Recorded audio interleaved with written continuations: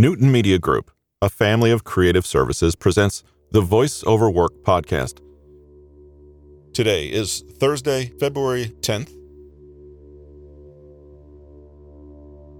On the podcast today, we take a little deeper look into a book introduced in a previous podcast with a chapter-by-chapter look at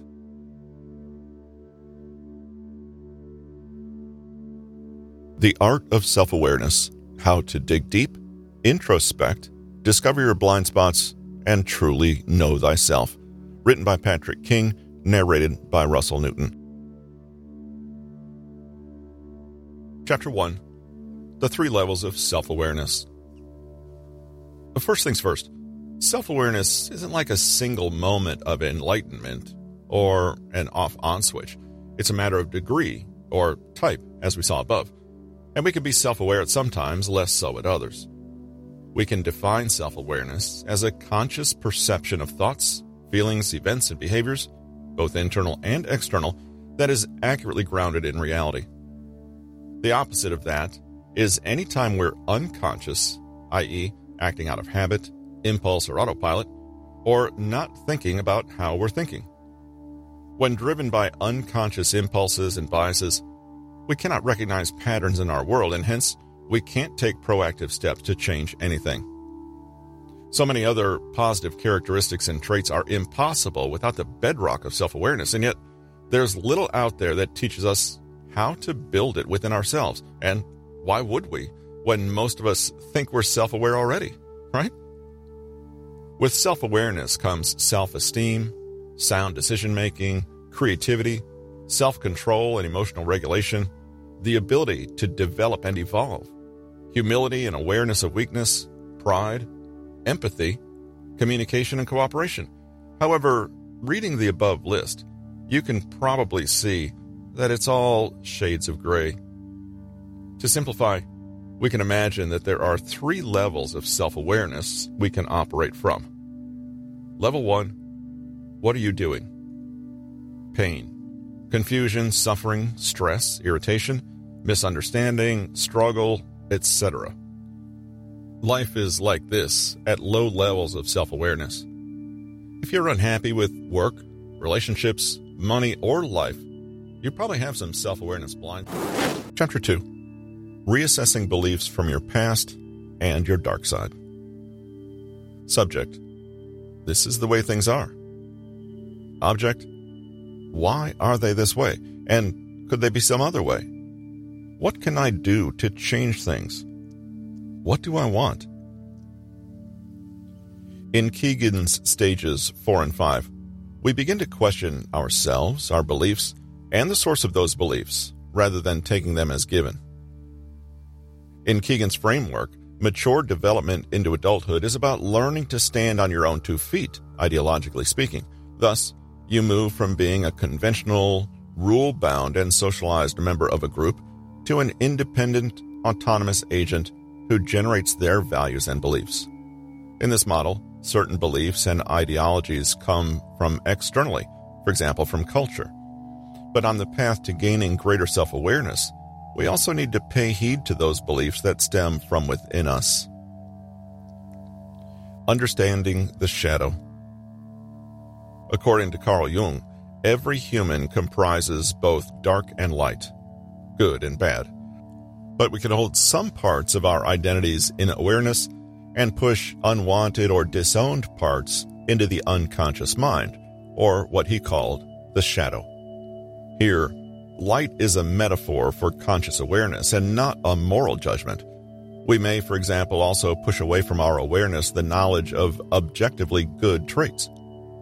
A little girl may push into the shadow her larger-than-life personality, her ebullience and strength, and her ambition because her family tells her it's not ladylike. A little boy may push from his awareness his own enormous empathy and gentleness because his society sends him constant messages that the trait. Chapter 3. Find your values, big and small. If you found yourself asking the question, who am I?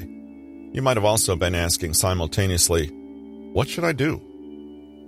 Our lack of genuine identity can show itself in an inability to make decisions, to choose a path, to set a goal, or to say what we want. In other words, what we do is a reflection of who we are. If we have a problem with one, we usually have a problem with the other. If you're unsure of how to act, you're also probably a little unsure of who you are. Knowing how best to act is a question of knowing what kind of person you are. If you're someone who prioritizes family and social connection above anything else, for example, you don't need to think too hard about the dilemma of working late nights at the office versus spending quality time with your young children. Your identity informs your choices. In fact, how we respond to life's dilemmas, choices, and difficulties says a lot about the strength of our own values. We are as we do, and we do according to what we value. Inner values and principles are like a personal manifesto that tells us how to act in any situation. This is our own code of ethics that we've devised for ourselves, and it acts like a guiding light even when, or maybe particularly when, the path is unclear. How shall we define values? A value is a judgment that makes claims about the priorities we hold in life. They are principles, rules, or beliefs that give meaning to our lives. They are what stop life from feeling empty and meaningless because they are inherently about meaning. Chapter 4. We don't talk anymore. Your core beliefs about yourself, Chapter 2, and your deepest held values and principles, Chapter 3, are primarily about internal self-awareness, or our ability to know who we are, what we want, and what we think and what we feel. In the second half of this book, however, we remember that introspection and awareness of your internal landscape is only half of the picture. What about external self-awareness? Mature, developed adults with healthy emotional intelligence cannot help but be socially aware, too. This means they have empathy, good communication skills, and the ability to consider other people's unique needs. They can happily take on feedback, praise, and criticism from others, and genuinely consider other people's perspectives. They can manage conflict, cooperate, share, and understand others despite their differences. This may remind you of the socialized mind from Keegan's 5 stages, but the fully developed person is not just about imitating their culture's social norms. They're good at balancing both internal and external self-awareness. Using conversation to learn about yourself. Have you ever considered that conversation could be a form of introspection? Conventional self-reflection has been shown to correlate with higher anxiety, depression, and a host of other negative outcomes. Though insight predicts greater well-being, better relationships, and higher self-knowledge, introspection doesn't lead to insight.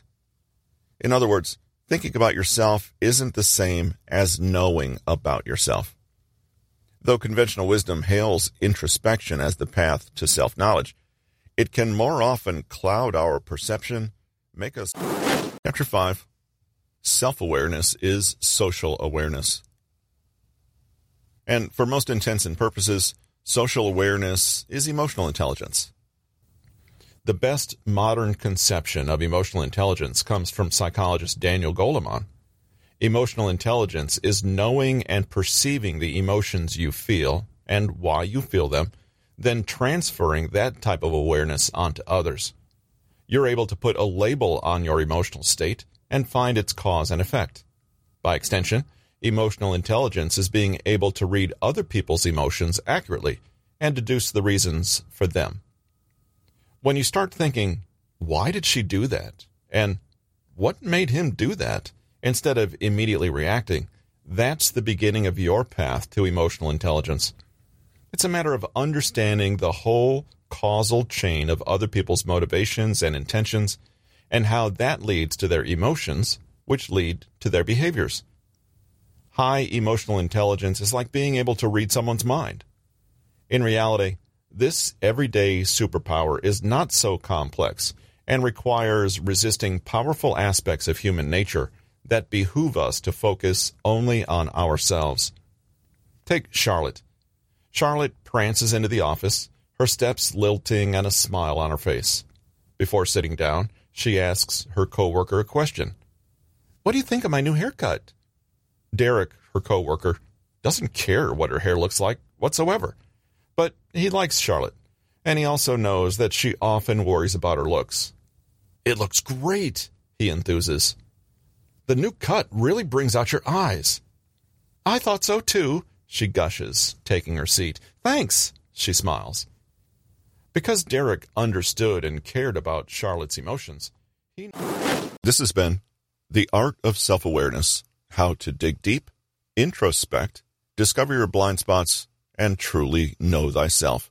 Written by Patrick King, narrated by Russell Newton. Copyright 2022 by Patrick King. Production copyright by Patrick King. Introduction. One of the famous Delphic maxims inscribed at the Apollo Temple in Delphi is, "Know thyself." This is precisely what this book is about.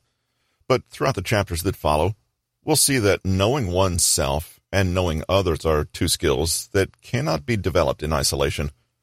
We start by gaining insight into our own thoughts, emotions, and beliefs, and how they inform our behavior. Only when we can understand ourselves in this way can we understand others. And if we have empathy and compassion towards ourselves, can we practice it for others? Thus, this book is about two skills that act in tandem, self-awareness and social awareness. These two pillars form the foundation of emotional intelligence, and from them, we can construct a way of being that is proven to be more balanced, more robust, more creative, more cooperative, and more innovative. Let's begin with a question.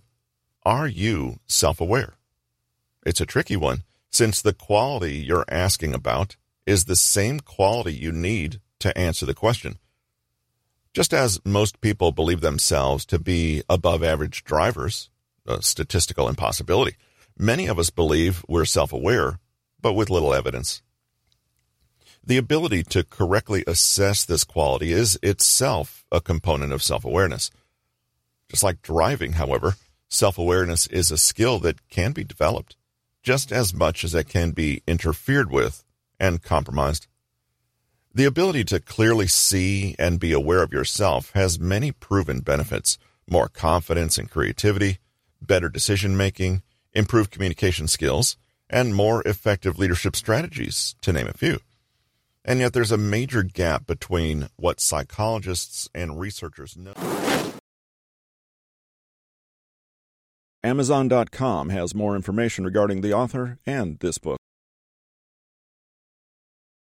Show notes and further information can be found at russellericnewton.com.